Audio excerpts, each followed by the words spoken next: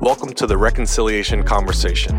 We want this podcast to be a space where we can expose hate, encourage love, equip for healthy reconciliation, and emphasize unity so that all people can know their value together as one.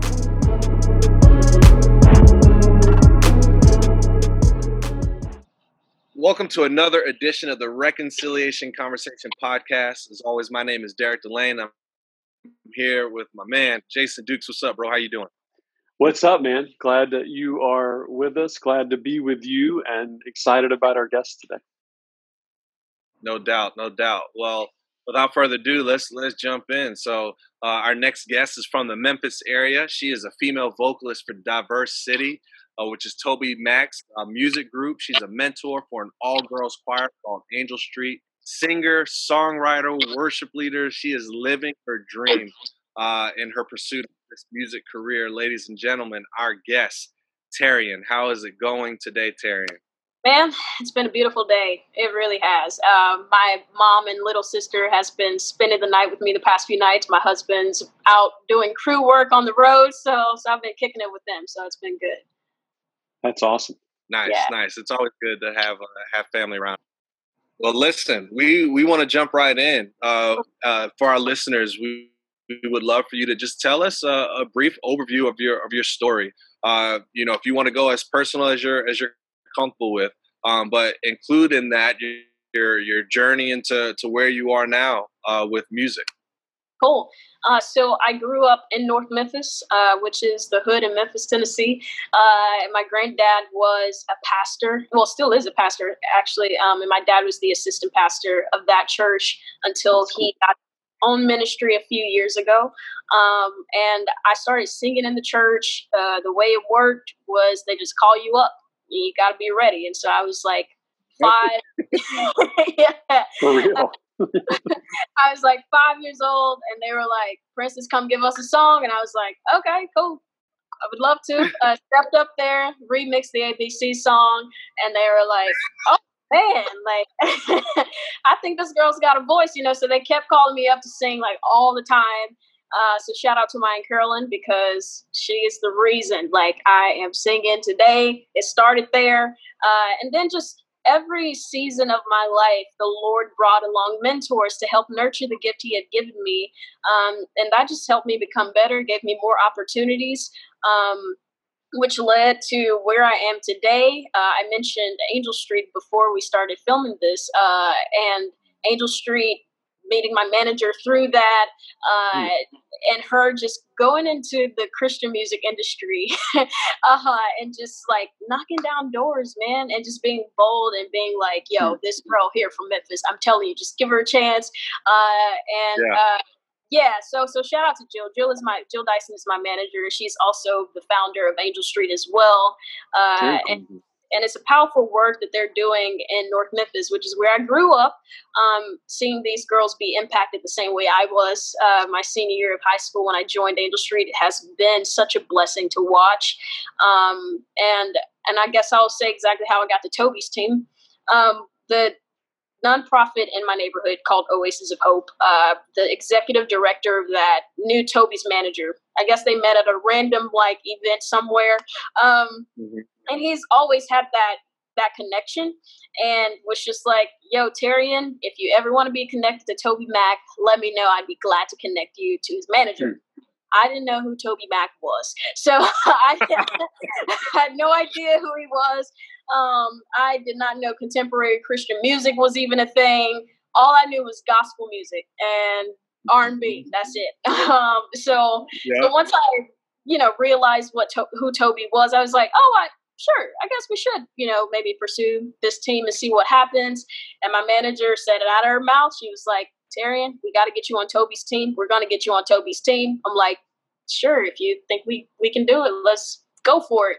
And we hit up that connection we had to Toby's manager. We called Dan Pitts, and Dan Pitts was very kind to have a meeting with us in Franklin, set up a couple of songwriting sessions for us with some of the guys that they typically send new artists to. He was just trying to gauge and see what kind of an artist I would be. And originally, we weren't even talking about joining Diverse City. It was just assigned to the label. And the Lord had such a way that I came around this team when Nerva was leaving Diverse City, which was Toby's like 17-year-long female background vocalist. And so I got to join Diverse City and got signed to Goatee in the same year. And I mean, just talking about a complete dream come true to get to work with a team that's just like after the Lord's heart. And so yeah, I'm super grateful for this journey. That's awesome. That's awesome. Well, I mean, thank you. Number one, thank you for sharing your journey. But obviously, as a musician, we would love to hear what music has inspired you and is currently inspiring you the most.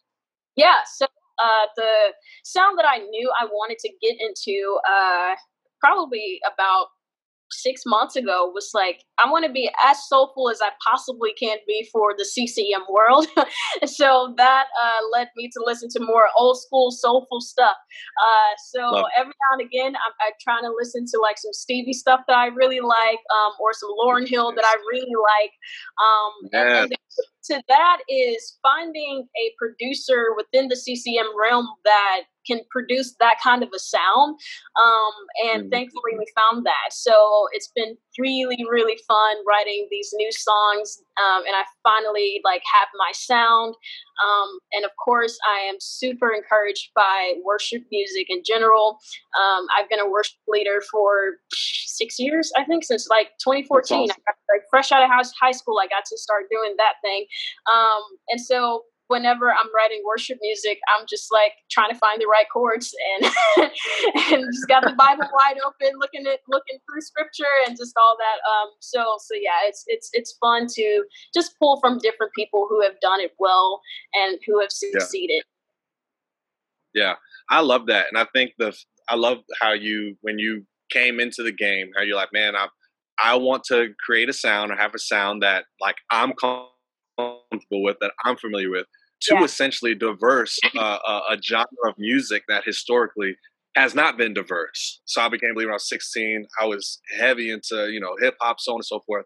Mm-hmm. And I had a lot of guys who were discipling me, like handing me albums, so on and so forth. As a matter of fact, one of the albums that they gave me was DC Talk that, Toby is on. And I just remember thinking like, yo, this ain't the move. Like it wasn't me. It wasn't me. I'm being real. It wasn't me. And so to have someone come into it with the perspective of like, hey, I want to do something that is comfortable to who I am and like how God has wired me. I think that's huge. That's huge. Because there's enough people trying to fit in, right? Like we need someone who can like step outside the comfort zone a little bit. I'm glad you're doing that.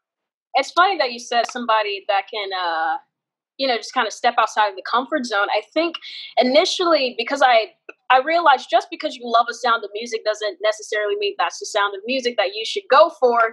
And at first, I was writing a lot of like Christian pop music, and I was like, man, why am I going back and forth so much on like if I dig this or not, And I don't think that's your sound. It's just as simple as that. And the cool thing about soulful music is that it's so timeless. Pop music like changes so often over time. You always have to ride the wave that pop music is on. And I'm like, man, soul music has kind of been the same sonically since the very beginning, with just like hints of modern twist on it. So I'm super grateful that I just feel at home finally again, with the sound. So yeah. That's so good. I love it. Yeah. Mind you, now I've diversified and I've listened to some Tomac stuff now too. I'll just say that. I didn't want to make it seem like Well, no, and I had to say that. I get it. I don't know him. I don't know him like Terrian does, but I would say I can't imagine that he would be offended if you said to him, Derrick, "Hey, your stuff for recently is a little bit better than that old rap back in the day." Like, I think he would agree. I think many people we gonna. But no offense, Toby. We love you. You're not going down that path. Let's honor him. Let's honor him for a minute. That he develops a lot of other people in this town. He pours into, Yep. And so we want to honor him for that. I know. Yeah. But he's better today than he was back on that Free at Last album. Let's go ahead and say it. So, but I'm like you, Derrick. I grew up on hip hop, and so I still listen to it. And so it's funny to me when people would give me those albums growing up. The best one they ever gave me was a group called SFC. I don't know if you ever heard of them. They were like they weren't even that great, right? But they were much better than the other stuff people were giving me. Because I was too hooked on Run DMC and if we want to go off on this, Eazy-E and Tupac and if I can be is it okay to say NWA? Like, I mean, dang, like I might get ostracized, like, as a pastor. We might edit that out. We got to edit that out. But like, that's what I grew up on. Like, I try to forget those lyrics now, right? You know what I'm saying? Yeah. But anyway, all that to say, love what you're doing with that, and we're excited to highlight those songs to folks, those singles that you got going. Yeah, dude. Thank you. So, reconciliation conversation, the name of this podcast, and racism, anti-racism, and where we are right now in 2020 culture in America. In your story, we've talked so far about where you come from, about music, that kind of thing, but when it comes to that topic, when it comes to what's going on right now around us, that's very vivid and very in our face. What's a story maybe from your own experiences as to why this is something that grabs your attention, and why it's something we need to really be paying attention to? Yeah, like I mentioned earlier, I grew up in the hood, and I think the biggest issue with racism is that it is systemic, and I think the oppression of Black communities is a systemic racism issue, which is why I'm really grateful these conversations are being had now, finally, after all of this time. And I personally, I've had like a couple of like minor instances, but nothing to where like I felt like my life was in danger. Now my dad, on the other hand, and my husband, like that's a completely different thing. And this might sound crazy, but I believe one of the reasons I haven't felt threatened or been in harm's way in regards to racism is, one, because I'm female, and then two, because I'm light-skinned. It seems that what has happened is darker skinned people have been seen as more of a threat to law enforcement, and sometimes to other races, and sometimes to our own people. And my dad and my husband are both darker skinned males. And so they are automatically seen as a threat. And something I think the thing that could fix this, one, is we've got to really like handle the perceptions we just have of people.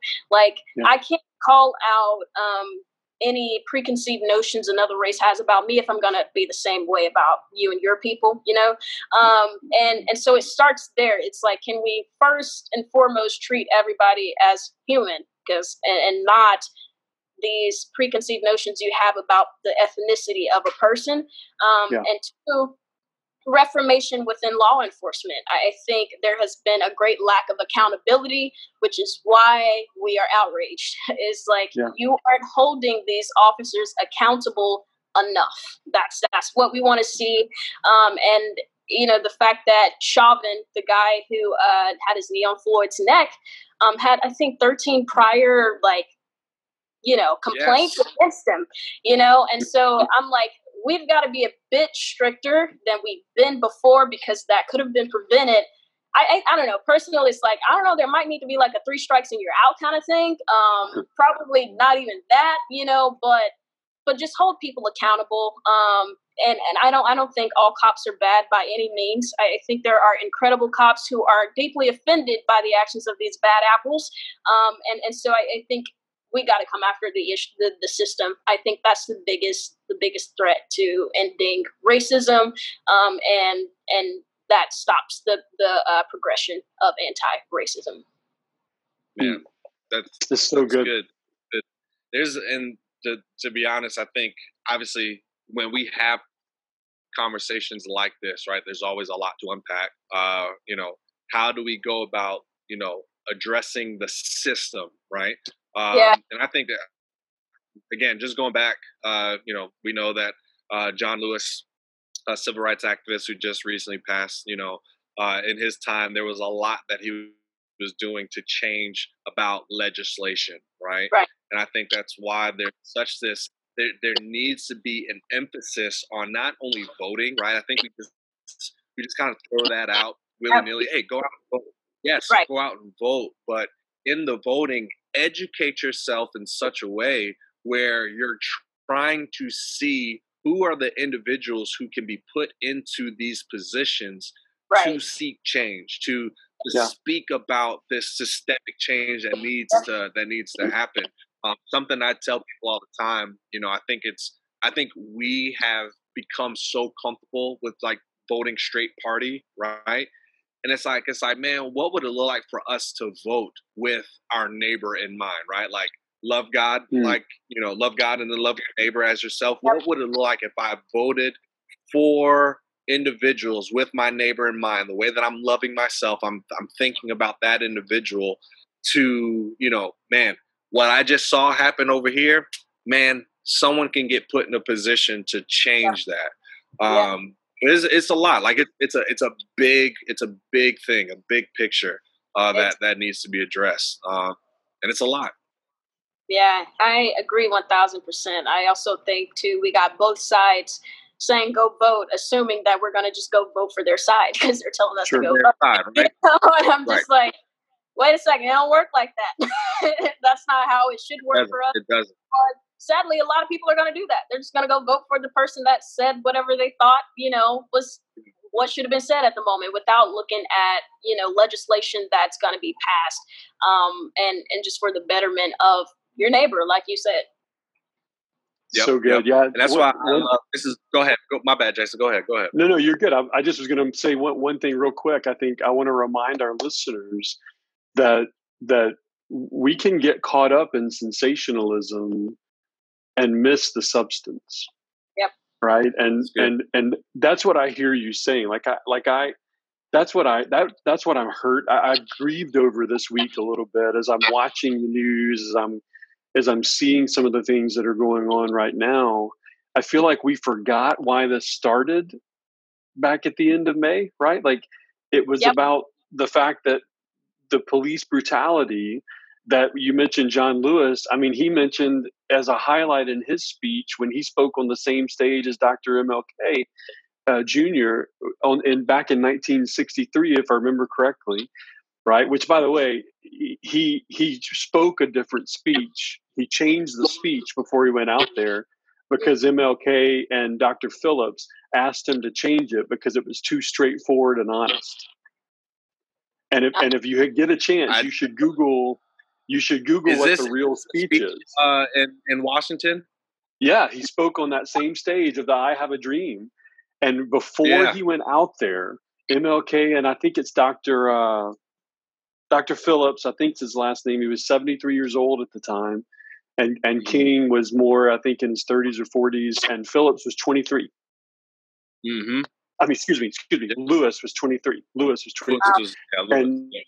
And so here he was. He had this great prophetic speech. And the whole highlight of it was the way that Black brothers and sisters were being treated, mainly by police, but by the system that was hurting them and oppressing them.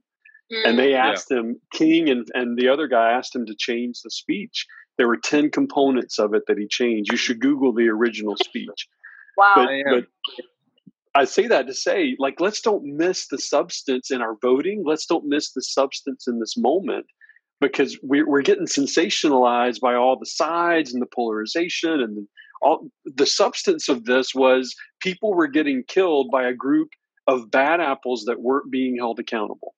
Yep. That's the substance of it. Now, there's more to it than that, right? We've admitted that. We've admitted on this show, multiple people have said there is more to it than that. But let's don't miss the substance of why we revved up in this moment, right? I mean, that's the big deal. Man, I'm so with you on that. I think the most disheartening thing initially was seeing just people trying to force other conversations to happen so that the conversation on racism would not happen, you know? Right. And it just seems like now looking back on everything and just seeing like how everything has progressed over the past couple of months, you've got both sides doing the exact same thing, just in completely different forms. You've got the right saying, well, racism is a fallacy. It doesn't exist anymore. And really, police brutality isn't even the real problem. The real problem is the fact that Black babies are being killed in abortions. And you got Black on Black crime. And then you got the left saying, no, let's only talk about police brutality. We only talk about the other stuff. And so I'm like, you guys are both doing the exact same thing. And it's driving me a little cray-cray, you know? And for real. I think, like, just as a believer, we should be outraged about any injustice and any sin, period. We should not be proud of. We shouldn't be happy about it. That should be a given, you know?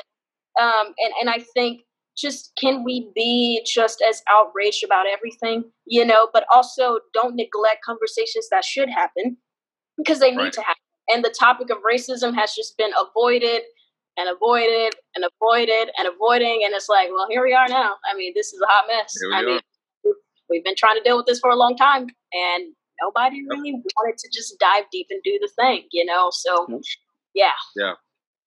So good.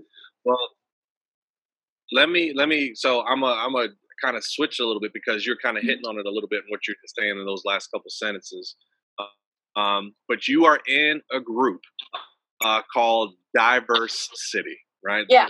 Number one, there's a reason why it's named that, and if you don't feel like you have to go into like the full nuances to why Toby decided to name it that. But I would love to hear what has that experience for you been like to be a part of a group called Diverse City? Right.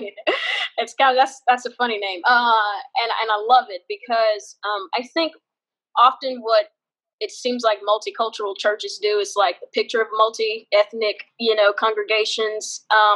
But it ain't no real diversity, you know, just I'm like, somebody lying somewhere. This ain't real diverse if you ask me. But I love being in Diverse City because I think it really is a genuine representation of what diversity looks like. It was really hard for us to not be together around this time because we're always having these conversations.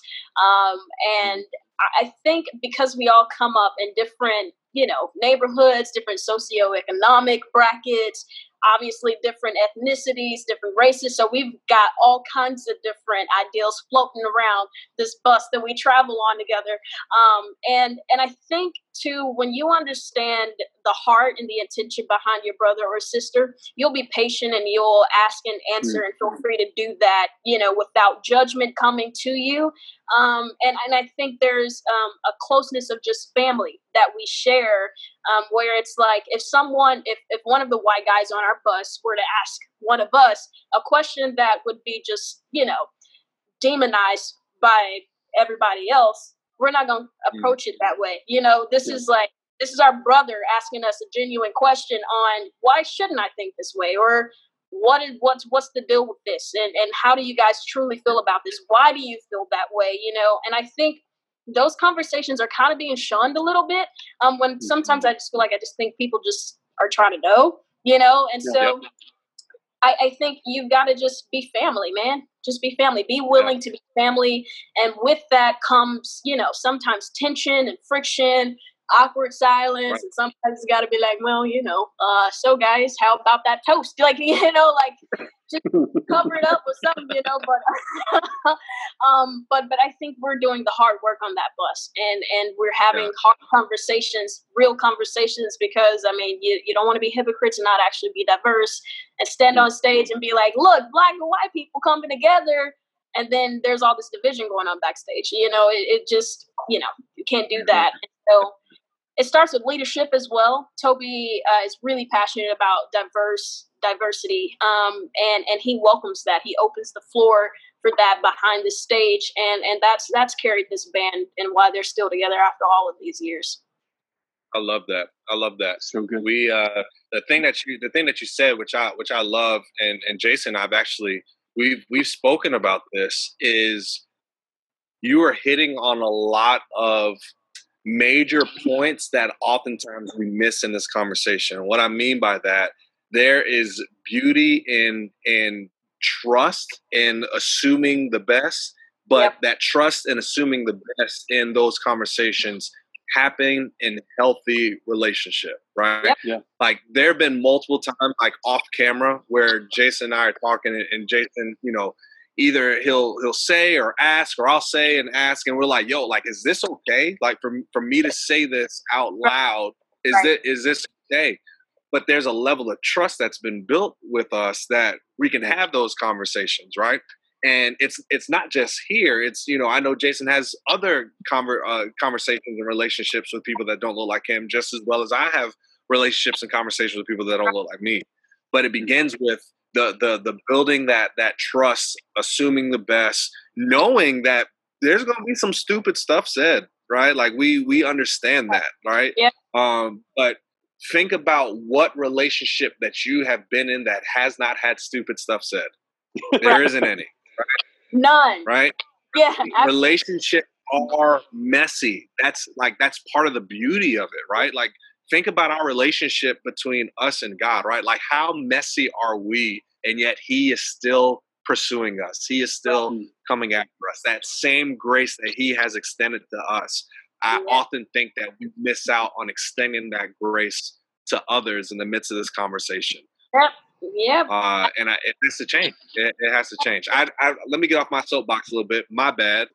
No, I love it, man. I think just patience with each other is like, because I think the thing that I notice in conversations like this is like people are ready to just like say their point, in rebuttal to the other point that's being made, instead of just being like, let me try and put myself in the person who's speaking shoes right now, and not be so offended easily. Like we get so offended real fast these days, and I'm just like, everybody mad, just mad. Like just take a moment before you respond and speak to be like, okay, I can understand why that person would think and say that about this. Now let me see if I can offer, just a little bit of critique to that, and that's what happens on our bus all the time. Yeah. Yep. I love that. I wish we could just take that snippet that you just said, rewind it, and play it again. Over because and over. That's right. Think over and over and over and over again. The whole idea of putting yourself in another person's shoes, hearing their perspective, and truly listening, right? Without like, oh, I'm here to engage in this conversation with you, Terrian, until you say something that like I'm about to jump on, right? Like I'm just waiting for that to happen. That's not a posture of listening to learn.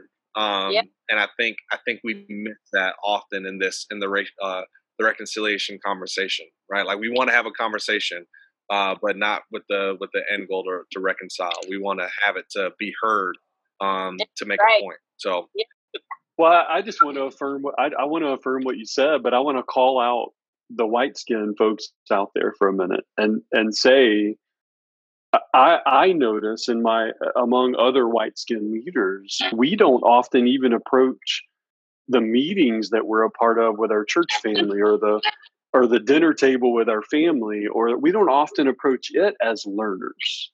Mm-hmm. Right. So part of the problem, it really is it's what we're hitting on here. It really is a different posture, right? Like we're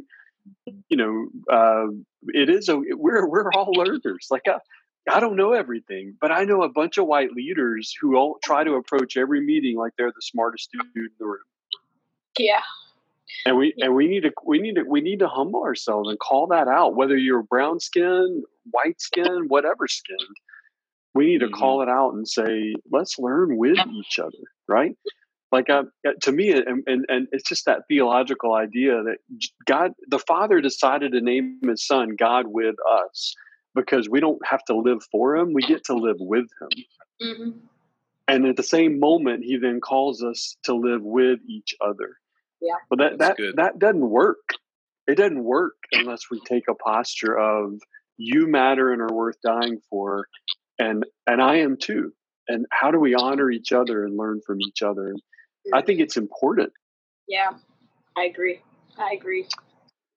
As we wrap up here together, what would you suggest? You've already given some amazing suggestions, and so you may want to just highlight some of the ones you've given. You may have something else that's on your heart and your mind to say, but what would you suggest? And I'll even make it two parts. One, what would you suggest to our listeners out there if they just want to take another step in this significant journey toward reconciliation and oneness? But then secondly, if there's a young artist out there, right, like how do you encourage them in this and be someone that can seek that peace and that reconciliation there as well? For sure. So to answer the first part, I think it just starts person to person. So it starts really small, I think. And really asking the Lord to reveal if there are any, if there's any prejudice in your heart against another ethnicity, simply because of the color of their skin. And I think that goes for every race of people within the body of Christ. I think sometimes we all grow up with these, ideas of who people are without even knowing them. And we identify them based off of historically what their people have done over time. And you have to understand that individuals don't even represent a race in its entirety. And so give everyone the benefit of the doubt to begin with. Just start there. See people as Jesus would see them, and that's someone who deserves or needs grace just like you do. And yeah, start there too. I would say just start educating yourself. Read books that could just help you in this area, help you in this subject. My friends and I started reading a book together, So You Want to Talk About Race, and that's been really helpful for us to just kind of dive a little deeper into some issues that's been going on in America. Chew the meat, spit out the bones, so I think to start the next book we'll read is The New Jim Crow, which is a more harder read. So with all the stats and numbers that come along with that book. Oh yeah, go ahead and get ready for that's deep. And then watch, films that educate us on this as well. I mean, The 13th on Netflix is pretty good. And the adaptation of the Central Park 5, I think, watch that. I know some people were like, wait, does this really happen behind doors? And I'm like, you'd be surprised. That, so yeah, just educate yourself. And I think because there is a lack of education, we tend to think things aren't really that big of a deal. So yeah, because that education can be eye-opening to a lot of things. So read some books. And to answer your second question, I would say to any artist wanting to do this, first, just be sure that this is what the Lord is calling you to. Don't try knocking down doors that he ain't trying to open for you. Like, just start there. And two, if it is, just surrender to his will. Like, you've got to be so sensitive to the Holy Spirit, because not every door that opens is like one from the Lord. And that's something that I've had to be really cautious of walking through this journey. And then two, check your intentions. Like, are you doing this for the gospel of Jesus, or are you doing this to just like be seen and just have fun and just sing, so I think the only reason I do this is because I have a conviction that Jesus Christ is the only way, and that he is Lord and Savior, and music is the way that I get to spread that message and have a platform to speak about Jesus. And so just check your heart, check your intentions, and practice, write, play music, whatever it is that you're wanting to do in this industry, do it, and don't let anybody else tell you either that you can't. Like, I know that can be a little cliche to say, but like, so often we allow people's like opinions to affect us and affect our walk and what, our dreams are. And I'm just like, no, man, if the Lord is calling you to do it, like, he will show you favor. Just be faithful and be patient and just like really, really nurture the gift that he's given you. And get around the right folks, man. Like don't get around snakes. Don't get around people who are going to like steer you in a bad direction. Like you just got to be careful, man, because this platform brings a lot of people, you know, to watch you, and you got a lot of eyes on you. People are praising you from left and right. Like you just got to make sure you got a good group of people around you that are keeping you grounded in Christ, and will call you out when you're tripping. So yeah. That's good. That's so good. Well, Terrian, thank you. Number one, but two, man, if there are individuals who, you know, just kind of want to follow you, listen to you a little bit. Are you on Twitter, social media, Instagram, any of that stuff? Are you on any of that? Yeah, I am on Instagram at I am Terrian. On Twitter, that's a good question. I never pay attention to my Twitter handles. I have no idea what to tell you in regards to that. No. Yeah, the same thing for Facebook. I think it's just Terrian on Facebook and YouTube. Type in Terrian and it should come up. There's another Terrian on there, and I'm like, well, she's a white girl, so I'm black, just in case you don't see my face. I'm black. There's your indication. I love it. Yeah. Cool. Well, again, we just want to say thank you for joining us today on the Reconciliation Conversation. This has been a pleasure to get to know you a little bit more, and I'm looking forward to adding another singer in on my repertoire, my Spotify playlist. So thank you very much for that. Excited to check you out and share you with my family, my little girl. She will definitely love to listen to you. So as always, my name is Derrick DeLain. I'm here with my good friend Jason Dukes. Thank you again for joining us on the Reconciliation Conversation. We'll catch you next time as we continue the conversation. Peace out. All right. Thank you for joining in on the Reconciliation Conversation. Remember, you can connect with us on Facebook, Instagram, and Twitter at The Recon Combo. You can also stay connected with us through our website, reconciliationconversation.com, or feel free to subscribe to our YouTube channel under No More Night Media. We look forward to continuing the conversation with you next time.